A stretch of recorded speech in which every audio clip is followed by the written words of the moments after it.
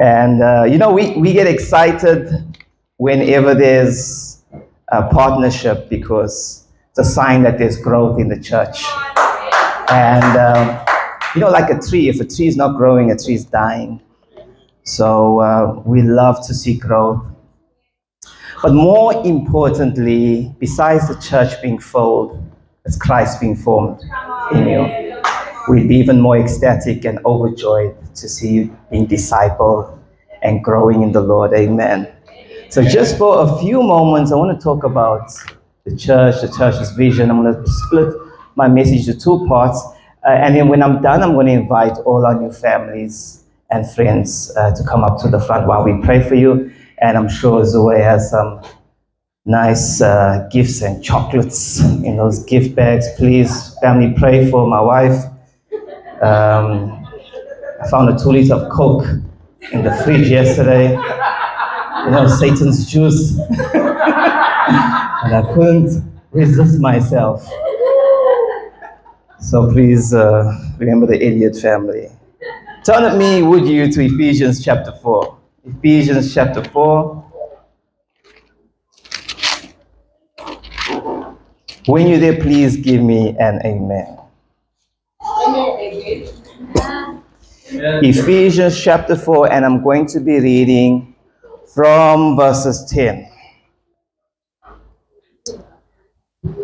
Speaking of Christ, Paul, writing to the church of Ephesus, says, "He who descended is also the one who has ascended far above all the heavens, that he might fill all in all.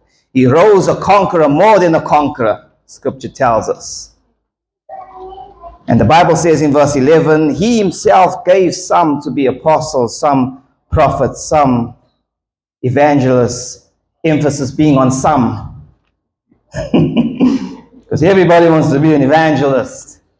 Everybody wants to be a tele-evangelist, but they don't hurry to be a tele-evangelist because they tell on the evangelist.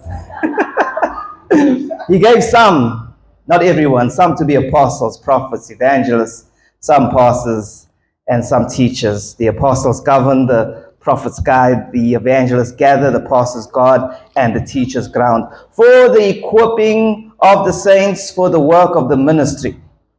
So the saints are to be engaged to the work of the ministry for the edifying of the body of Christ, till we all come to the unity of the faith. No one left behind, no hoof left behind, till we all come to the unity of the faith and of a knowledge of the Son of God, to a perfect man, to the measure of the stature of the fullness of Christ, that we should no longer be children tossed to and fro, carried about with every wind of doctrine, by the trickery of men, in the cunning craftiness of deceitful plotting, but speaking the truth in love. The truth must be spoken in love. May grow up in all things into him who is the head, Christ, from whom the whole body joined and knit together by what every joint supplies. Every joint must supply, according to the effective working which every part does its share. Every part must do its share. Causes growth of the body for the edifying of itself in love. Amen. Amen. The first time we have the reference of the right hand of fellowship, we have in Galatians chapter 2. And Paul says this. He says that James, John, and Cephas had given me the right hand of fellowship, that we should go to the Gentiles and preach the gospel. So when we speak of the right hand of fellowship, we are not only speaking about being invited into a fellowship and into a partnership, but we are also speaking about being entrusted with the good news. Because Paul says, when I received the right hand of fellowship, it was for the purpose of sharing the gospel to the Gentiles. So this morning, when you receive the right hand of fellowship, we are affirming and establishing a partnership, a fellowship, and that we are in agreement with sharing the gospel of Jesus Christ. Amen. Thank you for those who have decided to commit to the church. Like Clinton always says, thank you for not dating the church. Yo, imagine if I dated Zoe 7 years.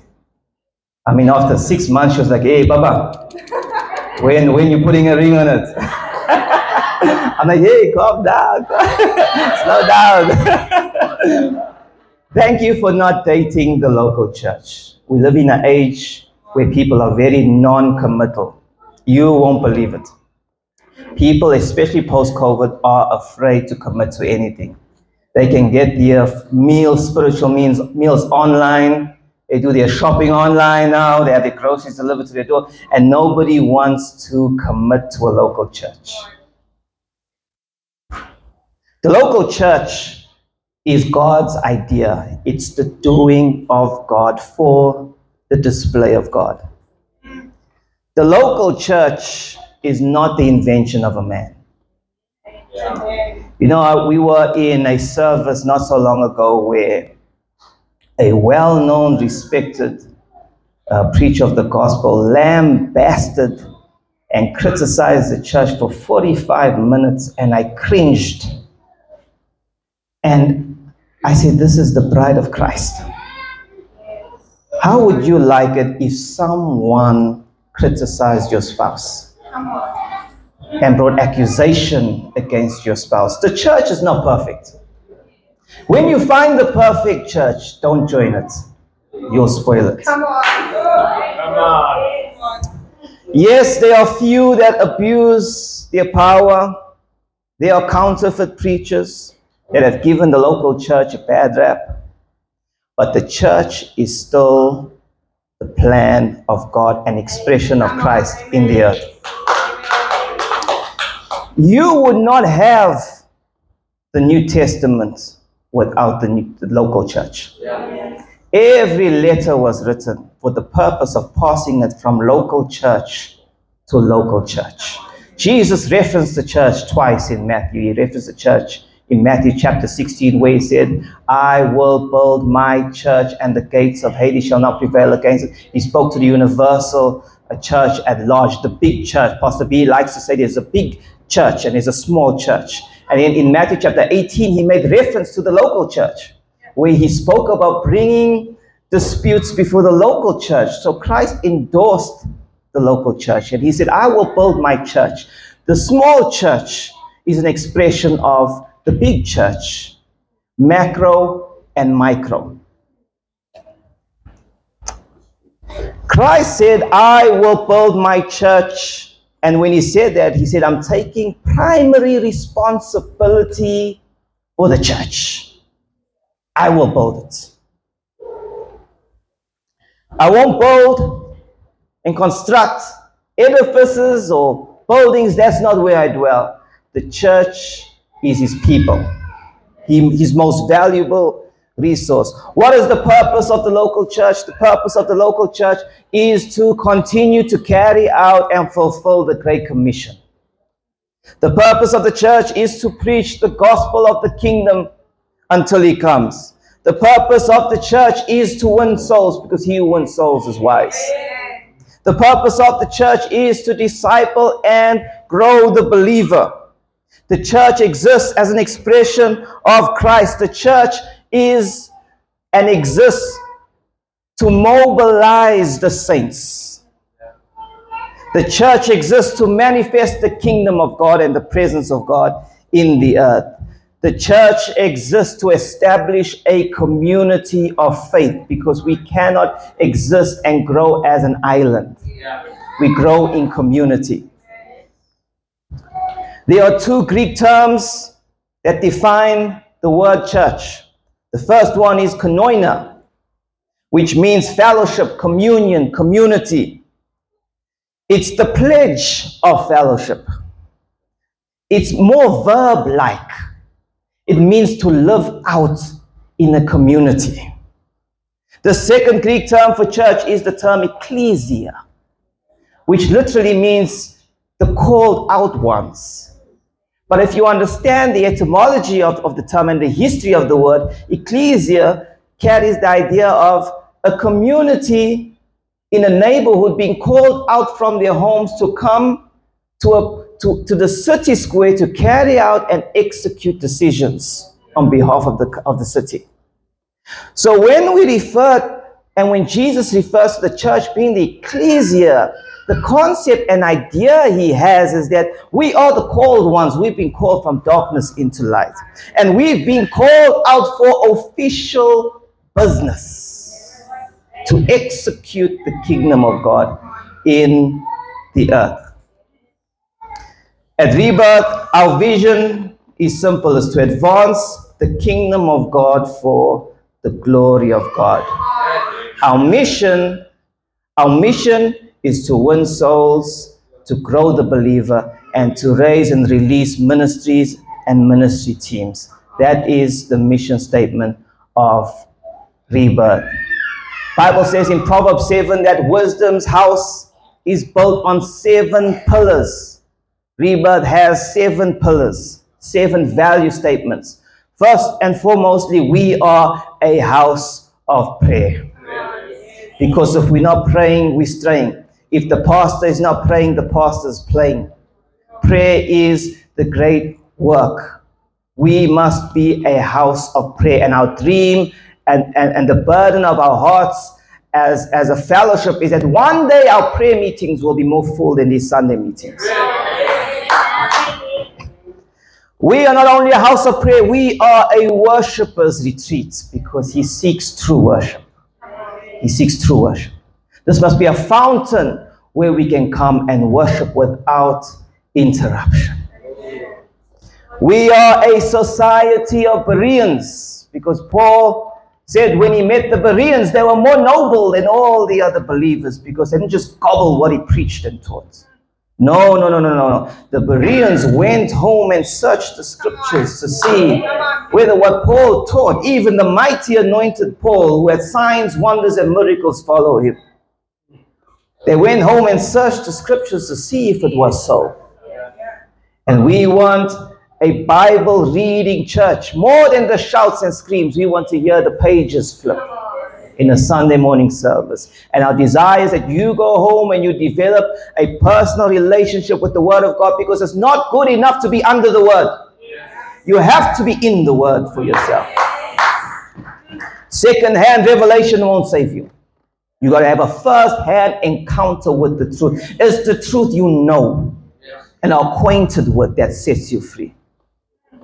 We are a Samaritan outreach. We are an arm into the community. We are moved with compassion. That should be our heartbeat. And Dean mentioned this in his offering talk. There should be no one who is at a disadvantage if we are at an advantage. That means no one should go hungry in this fellowship. You don't be shy. You WhatsApp me. You message me. It's the way. You let us know if there's a need. I'm not saying now you must finance your vehicle or I'm saying basic needs. You don't have a roof over your head. You don't have food to, whatever it is, let us know. Don't suffer in silence. We are a family of disciples because Jesus said, by this shall all men know that you are my disciples, that you have love one for another. The mark of discipleship is not the preaching and not the signs and the wonders. It is the mark of love. We are a prophetic company because the Bible says those who are the sons of God are led by the Spirit. And we believe in the gifts of the Spirit. And lastly, our 7th pillar is that we are fishers of men. Because following Jesus is a fishy business. We fish men. We are winners of souls. It is not the primary responsibility for the church to be holding open airs and crusades and filling our stadiums. No. It is the primary responsibility of every one of you to be a soul winner. Every one of you. It must be in our DNA and culture. when we're at the grocery store, when we're standing in the queue, Tammy at Sunshine. We must be preaching the gospel and winning souls at every turn. Hallelujah. Amen. At this time, I would like to welcome our families. Give them a hand as they come forward. Before I go on and preach. Okay. You can stand. I'm going to call up the Donnelly family, Chad, Fallon, Tasia, the Singh family, Samara, Nadine, Alden, Carla. I'm also going to call up the Crotts family, Lee, Janique, Luan, Lee, Jordan, Lamika. Hey, you guys got your soccer team names, brother. The Lee Brown family, Inga, Gia, and our brother Marlon. Amen. Thank you so much. As well, if you could just hand out these certificates, please. Thank you so much. Can we just stretch out our hands towards them? I'm going to pray for each and every single one of you, and then I'm going to extend my right hand in fellowship. Amen. Heavenly Father, thank you so much for this beautiful moment where we get to welcome families into our fellowship. Thank you for their commitment. Thank you for their love for the ministry. I pray above all else that they would grow where they planted. Yes, Lord. And through this decision, their businesses, their employment situation, their homes and families will become strong and grounded on the rock which is Christ. Your goodness and mercy would follow them. They grow in this house. And Lord, you'd help us to be committed to you as a ministry, in the teaching of your word, in loving them and not hurting them. And Lord, being able to also share the truth in love. Lord, I pray you just bless them, cover them, let them experience growth, your favor, in the mighty name of Jesus. And everybody says amen. Amen. Welcome to Rebirth. Welcome, guys. Welcome, guys. And the Sunday school is dismissed. You want to give the presents? Okay, folks. Welcome, guys. Thank you so much. Marlon's been furniture, though, eh? Thank you, Marls. Amen. You guys are dismissed. Amen. Sunday school, you are discharged.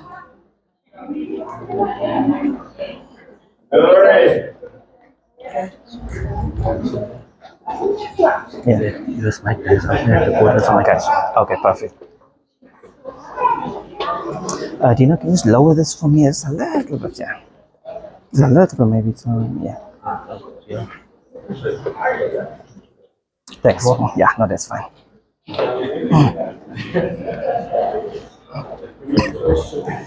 Okay, the lights might dim out in a few minutes. I think the power's coming back on. Okay, we've been on a generator for all this time. Family, let's get straight into our message. We are continuing with our series on Friend-ology. It's our relationship series. I'm not going to be long. I promise to try and be 20 minutes at most. Zoe will be my timekeeper. Turn me to 1 Corinthians chapter 13 and get your pinky on Psalm 68.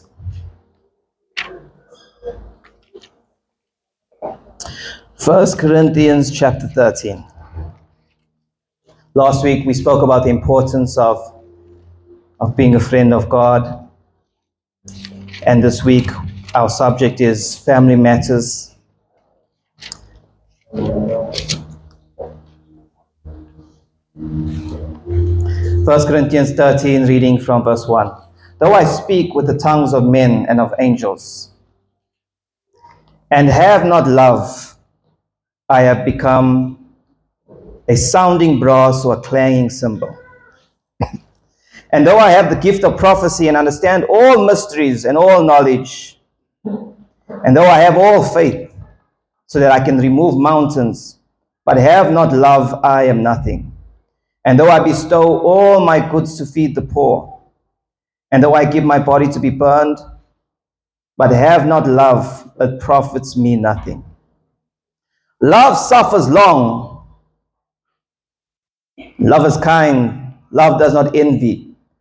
Love does not parade itself and is not puffed up. Love does not behave rudely, nor does it seek its own. Love is not provoked and thinks no evil. Love does not rejoice in iniquity, but rejoices in truth. Bears all things, believes all things, hopes all things, and endures all things. Love never fails. But whether there are prophecies, they will fail. Whether there are tongues, they will cease. Whether there is knowledge, it will vanish away. For we know in part and we prophesy in part. But when that which is perfect has come, that which is in part will be done away. When I was a child, I spoke as a child. I understood as a child. I thought as a child. But when I became a man, I put away childish things. For now we see in the mirror dimly, but then face to face. Now I know in part, but then I will know as I am also known. And now abides faith, love, and hope.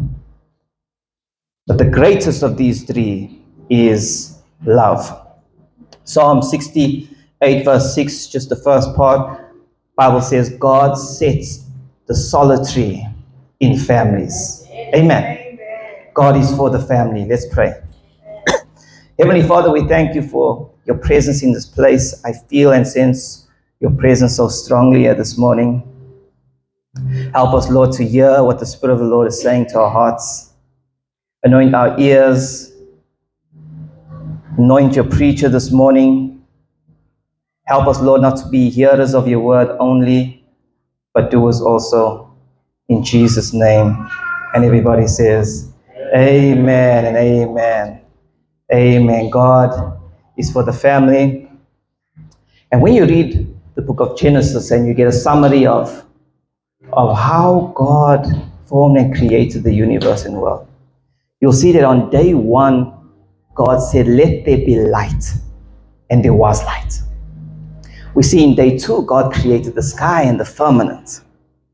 We see on day three how God creates the land and the sea, and how he creates trees and plants. In day four, we see how he creates the heavenly bodies, the sun, the stars, the moon. And day five, we see him create the creatures of the sea, the whales, the fish, the sardines. We see how he creates the fowls to fill the air, the doves, the eagles, the hardy doves. And then we see on day 6 how he forms and makes the animals. But in his love for humanity, he doesn't just speak man into existence. He says, with this project, I want to give it a personal touch. And so God stoops down from his balcony, gets his toes into the dirt and clay, and forms and fashions for himself a man from the clay. And he looks at this man and he breathes into man the breath of life. And that's why Job exclaimed, it is the breath of the Almighty that has given me life. The Spirit of God has made me. And man, Adam, becomes a living soul as God kisses into him the breath of life. And Adam is given the command to be fruitful, to multiply and to have dominion over the earth. And so Adam goes day by day naming the animals. And Adam is aware that every animal is coupled. Each species has a pair. And God sees that, hey, it's not good for man to be alone. And so God says, I'm going to make a suitable helper for him. And in what seems to be the last crowning act of creation, God decides to form the woman. He takes a piece of Adam's rib, because the rib out of your whole anatomy regenerates very quick. So he takes a piece of his rib and forms the woman. And Adam looks at the woman and says, whoa, man. You know? Looks at the species. And so God, in all his creative acts, he leaves the crowning act to form the woman.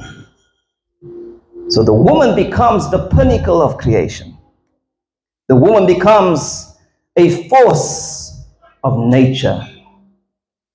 That intuitive, integrative, emotional being becomes the last crowning act of God's creative workings. And then God establishes the institute of marriage. He brings them together and he says, for this reason will a man leave his father and mother to be joined to a woman, and the two shall become one flesh. At the very foundation of civilization, at the very founding of society, God establishes the marriage. Marriage stands alone as the cornerstone of civilization. Yes. Yeah. The nation fails and suffers because society suffers. And society suffers because the community suffers. And the community suffers because the home suffers. And the home suffers because the marriage suffers. Yeah, come on. Marriage was God's big idea. Society rises and falls on this establishment, on the institution of marriage. Doesn't matter what storms can bombard a home. It doesn't matter what assaults that Satan can launch on a family. But if that marriage is intact, if that marriage is solid and grounded and solidified on the foundation of Christ, that home will stand the test of time. Marriage is foundational. Marriage was laid down from the beginning of time. Marriage is foundational. And if you understand foundations, foundations have many purposes, but there's two main purposes I want to highlight for you. Foundations support the structure. Marriage supports the family. Marriage supports the community. Foundations also prevent shifting and movement. If the marriage is grounded, it doesn't matter what winds blow. Can be a financial storm, can be sickness, disease. The enemy can throw what he wills. But if the marriage is strong, the home is strong. Foundations insulate a home and prevent critters from coming in.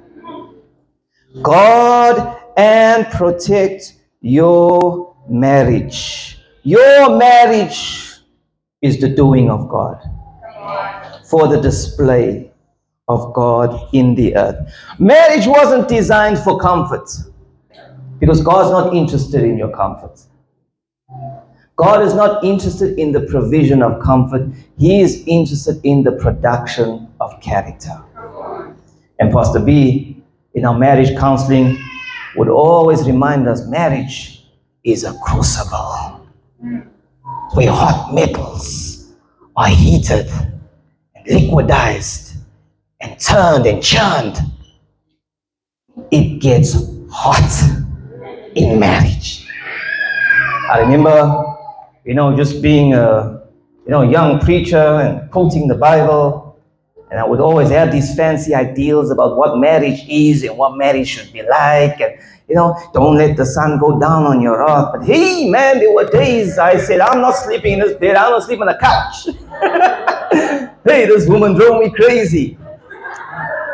God gave you your spouse for two reasons. It was to support you, to be a support, a helpmeet, and God gave you your spouse to address your toxicity. Hey, I was worried about saying that word. God gave you your spouse to address your dysfunction. You're not always right. Nobody's going to give you a better perspective of who you are than your spouse, than your husband, or than your wife. If your wife is saying, hey, hubby, that shirt, you're forcing it. Don't go out there and say your wife is cramping your style. Your partner helps shape your perspective. Nobody's going to tramp on your toes like the person you dance close with. But your marriage is designed to be a Christ-like making tool and help grow you and address all your deficiencies. Now, one of the things I want to say about relationships is that and it's so important, while we're in church and in the context of church, it's so important that while we're growing in our relationship with God, and we're falling in love with Jesus, and we start quoting more scriptures, and we mark the attendance register, and we're the man and woman of God. It's so important that we do not become unhinged from the way we treat each other, especially our families. The moment you try to become spiritual apart from loving your family, your husband and wife, is the moment you start to become self-righteous. And self-righteousness is the worst disease you can ever have. Self-righteousness will give you a false sense of security. Walking around like you have cash in your pocket. One brother, old brother that likes to try and siphon me for money. Well, he's trying to siphon for money. He messaged me and said, hey, man, I need so much money. I went to the garage and I'm stuck here and blah, blah, blah, blah. And I'm thinking, you knew you had no money. You knew. But don't walk around like you have what you don't have. And when you become self-righteousness, you develop a false sense of security that everything's fine between you and God. How can you love God whom you don't see and hate your brother whom you see? When Jesus was asked about what's the greatest commandments in Scripture, he says there's two. Love the Lord your God with all your heart, with all your soul, with all your strength, with all your mind, and love your neighbor as you love yourself.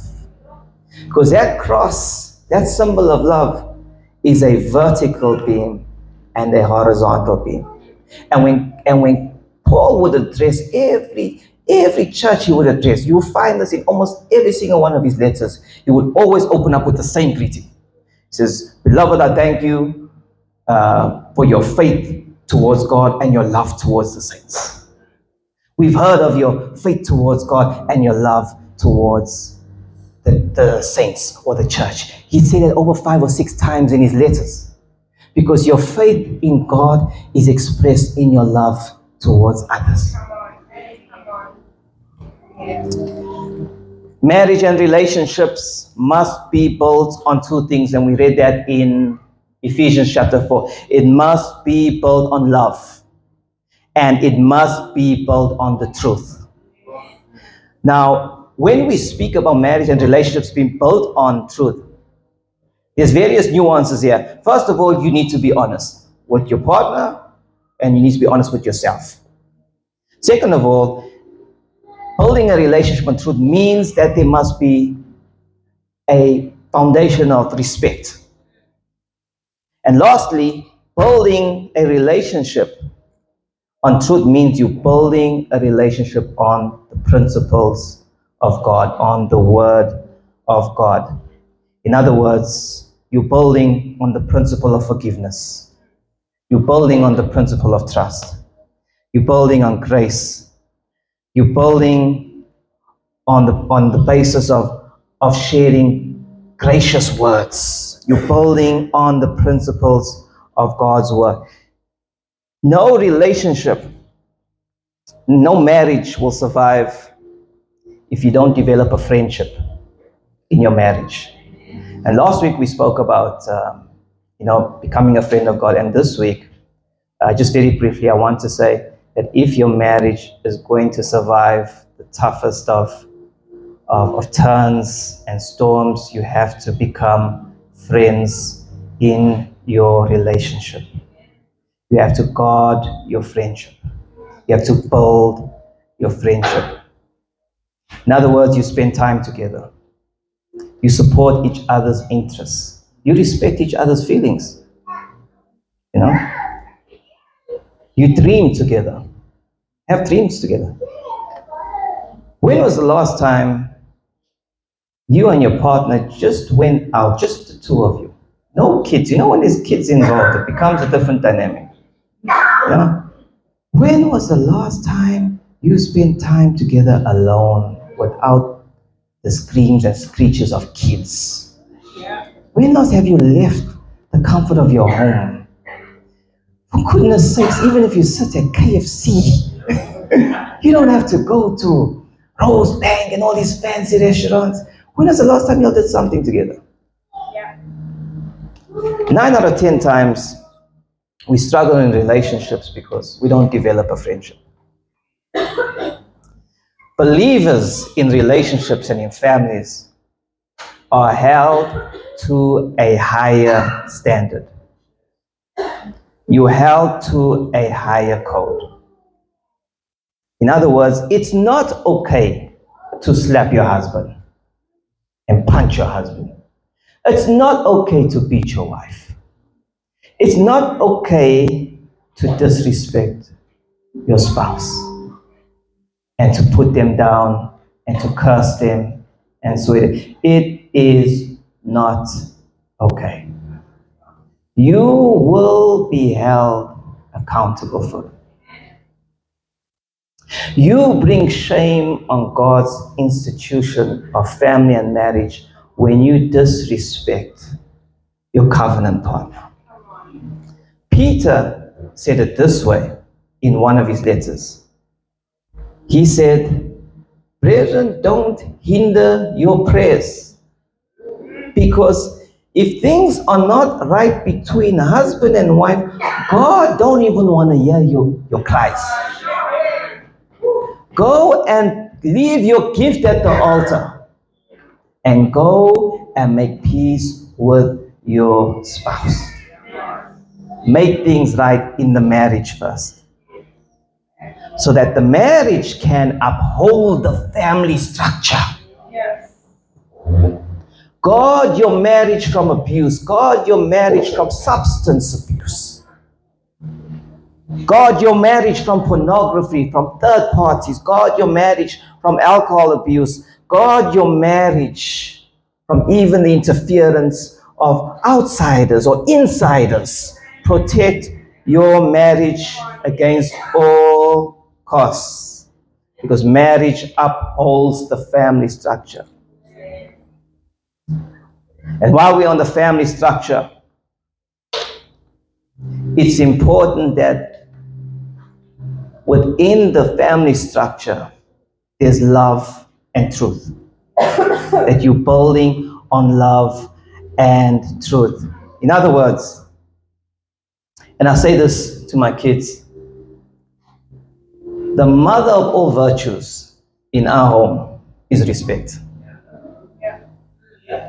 Before I even want your love, I want your kisses and your love notes and your heart. I want respect, because respect is an expression of love.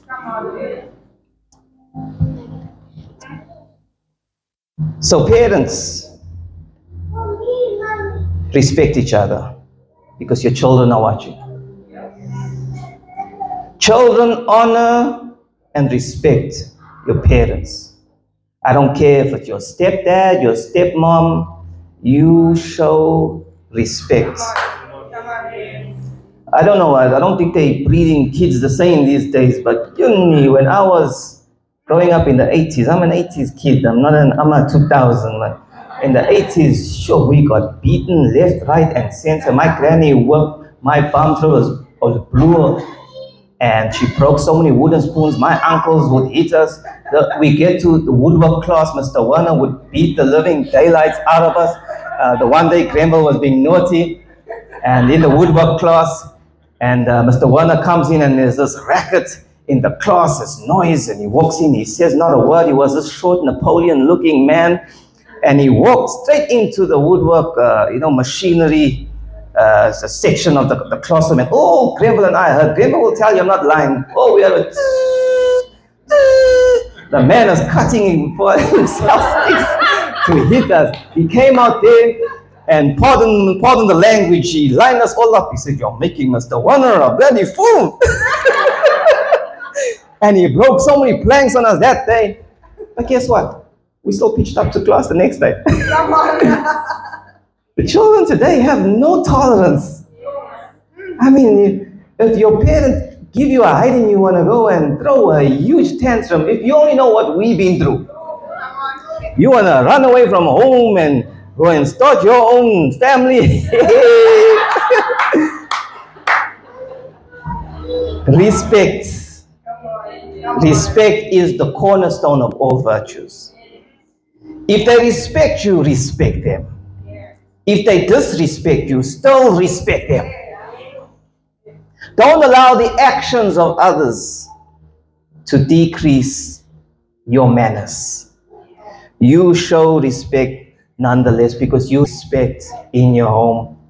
The Bible says, honoring your parents, it doesn't matter whether your home's blended or not, okay, is the first commandment with promise. Okay? And to honor your parents and your elders means to show them respect, to show them that you value them, and simply to be respectful. Love and truth must exist in harmony, family. It's important that we strengthen the marriage and we strengthen our relationships and that we strengthen the home. And I'm not going to go any further, but just encourage you by reminding you that God is for the family. God's for your marriage. Marriage was his idea, his big idea. In 2017, I think South African Home Affairs released stats to say that marriage has been on the decline. Less and less people are getting married, and more marriages are breaking up. But my wife and I, we try our best. We're not perfect. Just like the church is not perfect. Just like no marriage is perfect. I don't care how the pastor glows in the dark. The marriage is never always smooth. But there's a few things we've agreed on. We agree on respect. We never, and I said, we never, ever, I don't care how rough it gets, use the word divorce. Never. We don't use the D word. No, it doesn't exist. You know, I always joke about running off with a guy with a six-pack, Pakistani with a six-pack. And I say, hey, I'll still come stalk you.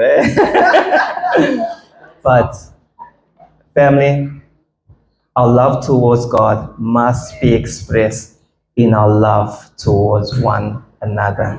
Okay? Cut yourself some slack. Agree on some fundamental principles. Bring the marriage in tight. Lock it down. Be a united front to your kids. Don't let your kids see the division and schisms. Okay? You need to be strong. You need to respect each other. Okay? And you model that for your family. Because what one generation does in moderation, the next will do in excess. If you insult your partner, your kids are observing this. Now, what they'll do in their generation is not insult their pastors, they'll insult with a club. Because what one generation does in moderation, the next in excess. So you've got to model such a high standard for your family. Because they learn by observation. Trust me, they learn by observation.